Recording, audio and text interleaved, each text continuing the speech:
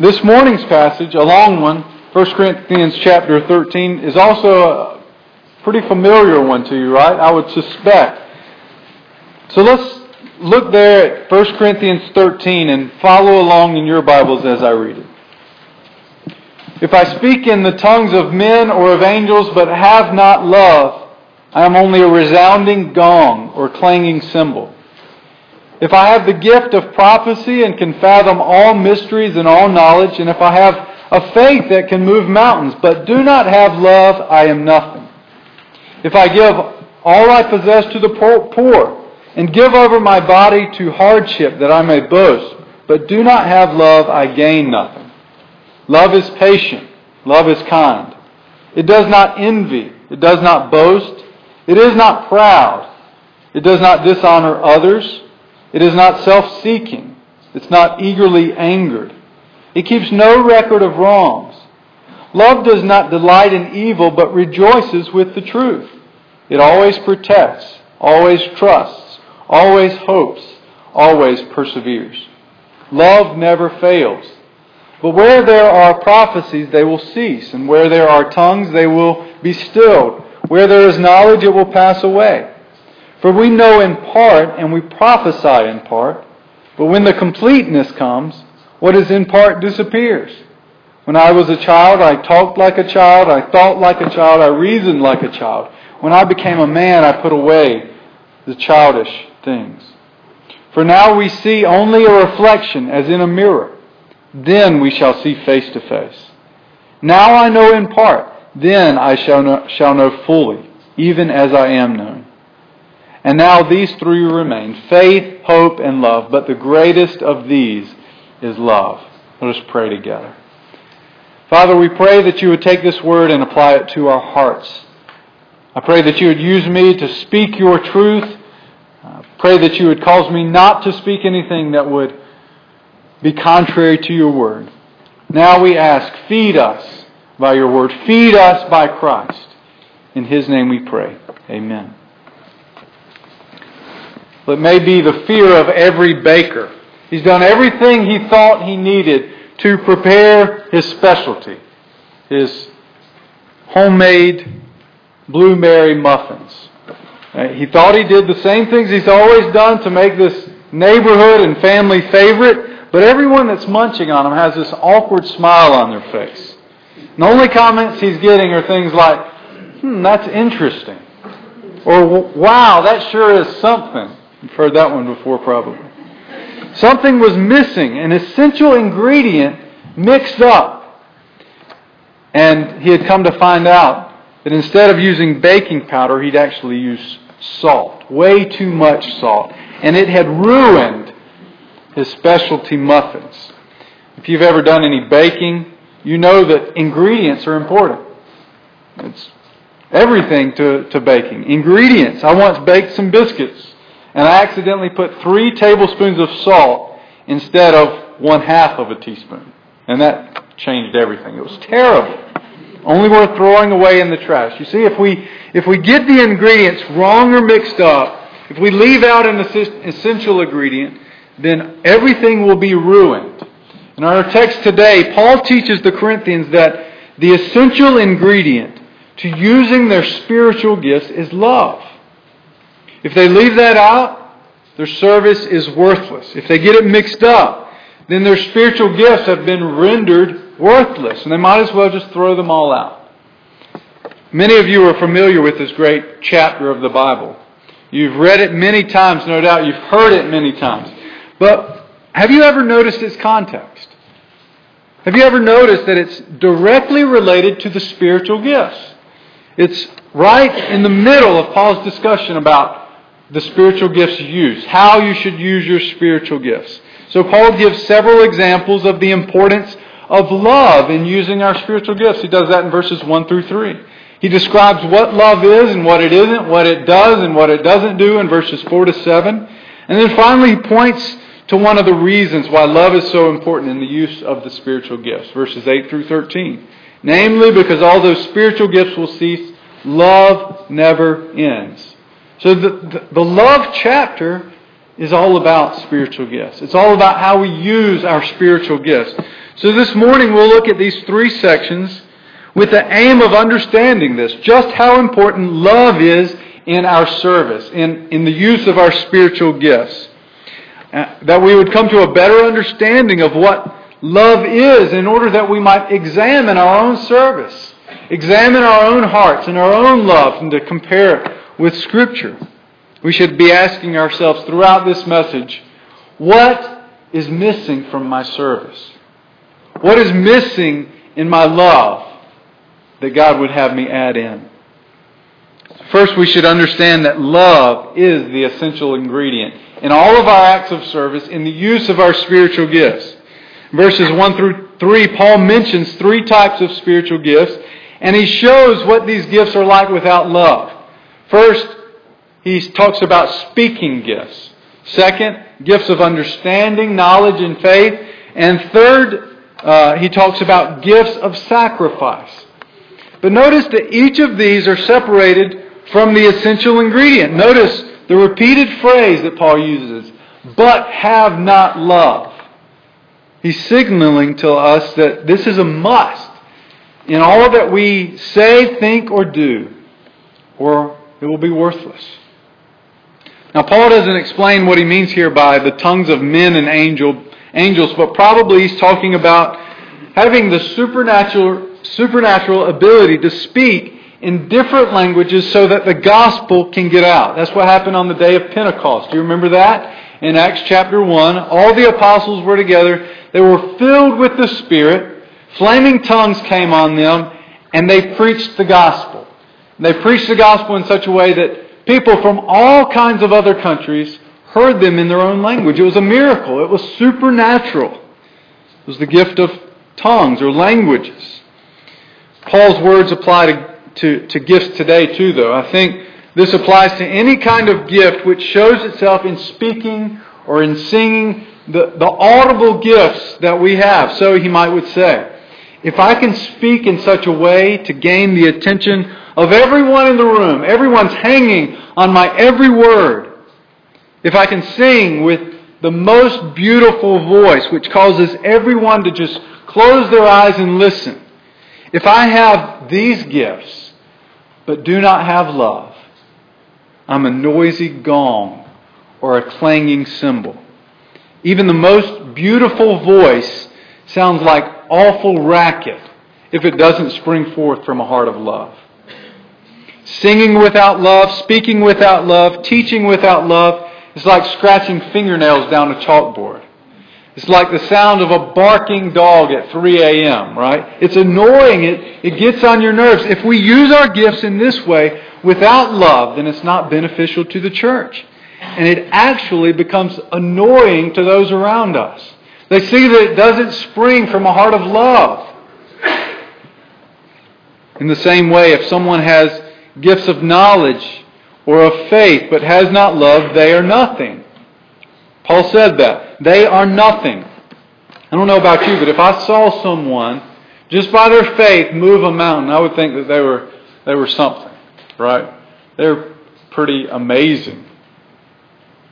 But Paul says even if someone can overcome the impossible by their faith, even if they know all kinds of mystery, if they don't have love, they're nothing. And in verse 3, look at what Paul says. If I give away all I have, and if I deliver up my body to be burned, but have not love, I gain nothing. The truth of the matter is this. Some people spend lots of time and energy and money serving others because they think they're accumulating treasure in heaven. Now that's something we're supposed to do. We're not supposed to store up our treasure on earth. We're supposed to store it in heaven. So some, by their service to others, drop coin after coin into their heavenly piggy bank. But what they don't realize is there's a hole in the bottom of it because they're not motivated out of love. All of their deeds of service are going for nothing. They count for nothing because they're doing it out of selfishness or pride or the praise of others. If I sacrifice all I have, even my life for others, but have not love, I gain nothing. Friends, let us examine our service in light of this truth. Examine your service in the choir. Examine your service in teaching or working with children. Examine your service on the kitchen team or in the outreach team or in your acts of service for others. Are you missing something? Are you missing the main ingredient, love? Is your service worthless because you've left out the heart of love for others? And if so, that's an important find. There's hope because you've recognized it. And starting today, you can start mixing in love. You can start praying to God, Lord, I recognize that I am not doing this out of love, but out of pride or selfishness. Help me to love others. Help my service to spring from a heart of love for others. Let's not just love in word, but in deed and in truth. But what is love? That should be what's gnawing at our minds after reading that our service should be motivated, should be interwoven with love. If I have to have love in my service for it to be useful, what is love? How do I serve in such a way as to not leave love out? Paul tells us what love is, what it isn't, what it does, what it doesn't do in the next set of verses 4 through 7. So if you need a visual of this, just make a chart in your own notes with 4 columns. What love is, what love isn't, what love does, what love doesn't do. He lays it all out right there. And what you'll see is that Paul talks a lot more about what love isn't than what love is. There are just 2 words that Paul uses to describe what love is. Love is patient. Love is kind. Now that love is patient isn't referring to like when you're waiting around for somebody. You have to be patient, so you're just waiting for them. It actually means that it forbears injuries and offenses that are done to you from others. It absorbs those things. It's not quick to take offense. Instead, love says, maybe she didn't mean it like I heard it. Maybe she's frustrated and had a really hard day. It's not quick to take offense. It forbears those things. If someone wrongs you, you are ready to forgive. You're ready to love. Love is patient and kind. It's not quick-tempered or demanding. It's kind. Think about how you use your spiritual gifts. Do you use them with patience towards others? With kindness? And if these positive descriptions of love don't get us, surely the negative ones will. Each one of us will recognize ourselves in these, love does not do this. We'll recognize we've done it. Love does not envy or boast. It is not arrogant or rude. Listen to this one. Love does not insist on its own way. And yet how often in working with others, using our spiritual gifts, do we insist that it must be done my way? That we must do it my way or I'm out of it. I'm not going to participate anymore. And that's not love. Love is not easily irritated. Love is not resentful. Love does not rejoice with wrongdoing, but rejoices with the truth. Love bears all things, believes all things, hopes all things, endures all things.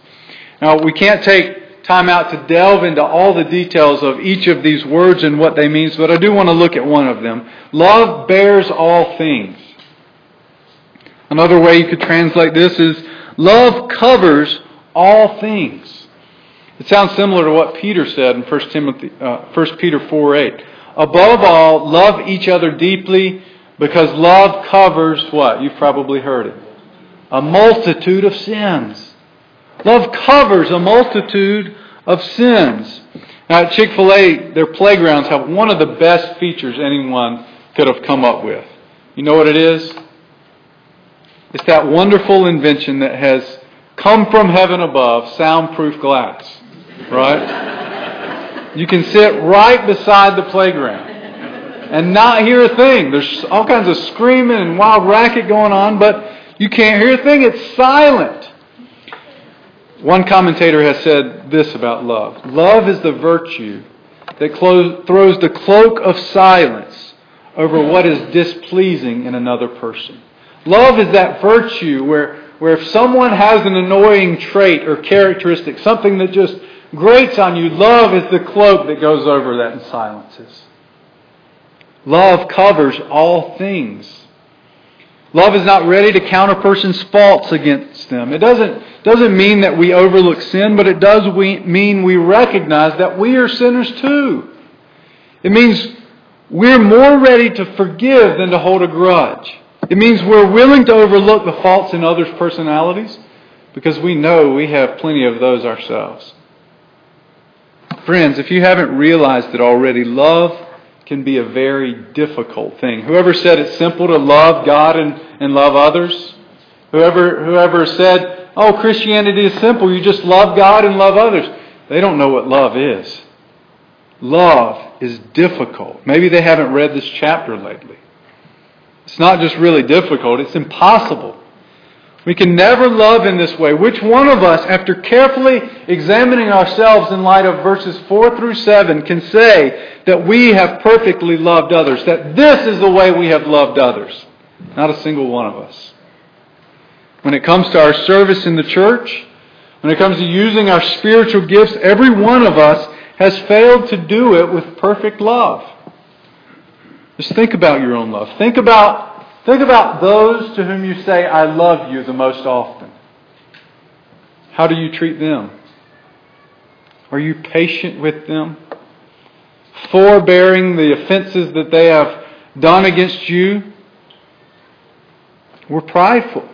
We're rude. To those that we say, I love you to the most, we insist on our own way. We're easily irritated. We easily resent what others say or do. We have failed to love others as we should. If you're not a Christian, you should understand too that there's a reason you're not able to love in this way. There's a reason, for instance, you're not able to forgive that person that you love when they've wronged you. There's a reason you have a hard time being patient with others and bearing with their shortcomings, and it's this. You have not experienced the forgiving and gracious love of God. How can you forgive others if you've never experienced forgiveness yourself? How can you be patient with others until you've seen just how patient God has been with you? You can't. And for us Christians, we know that we still have indwelling sin. That's why we struggle to love as we should. We do have the ability by the Spirit. He has changed our hearts. This is who God is making us into. Verses 4 through 7. This is the type of loving people God is changing us to. So what are we doing? Are we fighting for love? Are we fighting to love others? We say we're a people of love, but if there's one place it should show, wouldn't it be the church? Wouldn't it be in our service to one another? Consider what your area of service would look like if verses 4 to 7 were put into play. What would change if you displayed this kind of love in the use of your spiritual gifts? Wouldn't we be characterized by peace, forgiveness, a readiness to get along for the work of Christ? And fortunately, that's what I've seen in many, for instance, of our deacons' meetings. A readiness to love, a readiness to pray for one another, a readiness to continue discussing things even if we disagree. Every time I've met with the deacons, I've been encouraged by their kindness to one another and to me, even in disagreements. Brothers and sisters, in the use of our spiritual gifts, as we're working side by side for the sake of others, serving others, preaching the gospel, let's not forget the most important ingredient in our service. Love. A love that's filled with grace and forgiveness and patience, and a love which is not only words, not only feelings, but a love which is put on display by our kindness towards one another. Love is the key to our service. And Paul shows us why. Paul shows us why love is more important than simply exercising these gifts that we have in verses 8 through 13. Here's why. The spiritual gifts will cease, but love never ends. Look at verses 8 through 13 again. Love never ends. As for prophecies, they will pass away. As for tongues, they will cease. As for knowledge, it will pass away. For we know in part and we prophesy in part. But when the perfect comes, the partial will pass away. When I was a child, I spoke like a child. I thought like a child. I reasoned like a child. When I became a man, I gave up childish ways. For now we see in a mirror dimly, but then face to face. Now I know in part, then I shall know fully, even as I have been fully known. So now faith, hope, and love abide, these three. But the greatest of these is love. So these spiritual gifts, he mentions prophecy, tongues, and knowledge. These spiritual gifts are passing away with this age. They won't last forever. They are necessary here and now for our encouragement, for the building up of one another. But that's only because we know God in part. That's because we're limited. We're like children seeking to know God. Paul uses that as an illustration. We're like children when it comes to the spiritual things of God. He doesn't mean that in a demeaning way, just that we're limited in our maturity. We're limited in our understanding. But as they grow, as children grow older, they become wiser and more mature. And a man doesn't think the same way he does when he was a child. And the point of this illustration is this. When we reach full maturity in Christ, when we reach our heavenly destination, when we are brought into the fullness of God's kingdom, there will be no need for me to use my spiritual gift of teaching to tell you what the Bible says about who God is. We see in a mirror now, but then we shall see Him face to face. We will know Him as we are known. We will no longer need to use our spiritual gifts of mercy. Who will need mercy in heaven? These spiritual gifts will come to an end because we will know Christ even as He has known us. Our spiritual gifts will come to an end, but love will never end. What this means is that our spiritual gifts are not just a means unto themselves. They're not just meant so that we can use them. Really, they are meant as avenues for love. They are meant as opportunities to express our love for one another. And as a result of this love working through these acts of service, our church will be strengthened and God will be glorified. Many things will pass away on this earth, but love never ends. Foolish is the man who builds a house made of straw on the coast of Florida, right? He knows hurricanes will come. He knows a house of straw can't withstand those winds. Only a fool would spend so much time and energy building something that wouldn't last. Yet many of us are guilty of something very similar. We know that this world is only temporary. We know that we ourselves aren't promised another day of life. We know that at any moment Jesus could return and the world as we know it would end. And all that is temporary on that day will melt away like wax in the heat of the sun. And yet, even with this knowledge, we continue to spend so much time and so much energy on things that will not last, on things that will be gone in just a short time. We continue to invest in things that are temporary, on things that will not last forever. But friends, love never ends. What if we began investing in love? What if we began seeing our service as avenues for love? Our work, not just as a chance to achieve things or to get money, but as an opportunity to love. What if we saw our church attendance and our church involvement and our church membership as an avenue for love? Then we would build a house of good works and of good service towards others for the glory of God. And if our deeds or service are the bricks of the building, love is the mortar that will hold it all together. And love never ends. Now notice how we have failed to understand everything in this chapter. We have failed to fulfill everything in this chapter. We haven't served one another as we should. We haven't used our spiritual gifts as we should. And when we have done so not out of love, but out of selfishness or pride. We haven't loved others as we should. We've been impatient, easily irritated. Our love has been unforgiving. And we haven't focused on eternal things, but on temporary things. All of this amounts to sin disobedience towards God. He made us for this, to show love to Him and to show love for one another. And we have failed.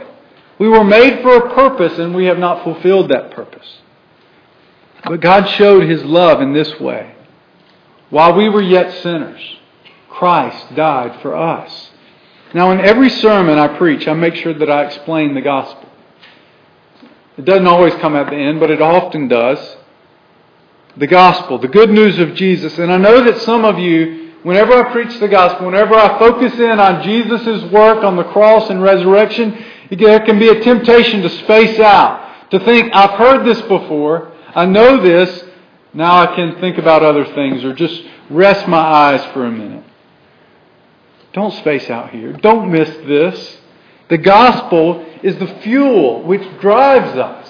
The law, everything that we've heard in chapter 13 is the law, and it tells us what we must do. It shows us the direction we go, but it doesn't give us the fuel to get us there. The gospel is what will drive us to love. It's what will empower us, grow us. It's what will move us along the route that God pleases, that pleases God. So think about this in light of chapter 13. Think about how Jesus fulfills each part of chapter 13 where we have failed. Jesus is the one who speaks the language of men and of angels. Ever since the beginning, when they were created, Jesus has been communing and communicating with the angels. When He spoke to men while He was here on earth, He always did so out of love for God and for others. Jesus understands all the mysteries, all knowledge. He has faith to move mountains. And of all His knowledge and faith, they were always motivated out of love. Jesus was poor, but He gave all that He had to those who were spiritually poor. He sacrificed His body on the cross, and He did it all because of love. And His love was a pure love. He was patient towards those who had wronged Him. He forbeared those who had wronged Him, those who had sinned against Him. He bore all things, even the wrath of God.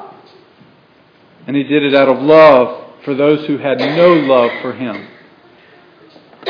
But if you come to Him in faith, believing He is who He said He was, believing He died on the cross for you and rose from the dead, then you will be saved. You will experience the unconditional love, the forgiving love of God through Jesus Christ. And He will teach you how to love others in that way. He will teach you how to forgive others. He will empower you how to love others. So that your service won't be just a noisy racket. But so that when you get involved in the church, when you get involved in serving others, when you get involved in serving the poor, when you get involved in using your spiritual gifts, it will be like heavenly music to the ears of God. Because it will be motivated out of a deep love for Him and for others. Brothers and sisters, friends, let's look to Jesus, who is love and who's displayed His love on the cross by laying down His life for His church. Let us love one another as we serve, as we teach, as we sing, as we encourage, as we have brothers and sisters over to our house to encourage them. Let us love one another. Let us not just love in words, but let us love in deed and in truth. Love will never end. Let's go to the Lord in prayer.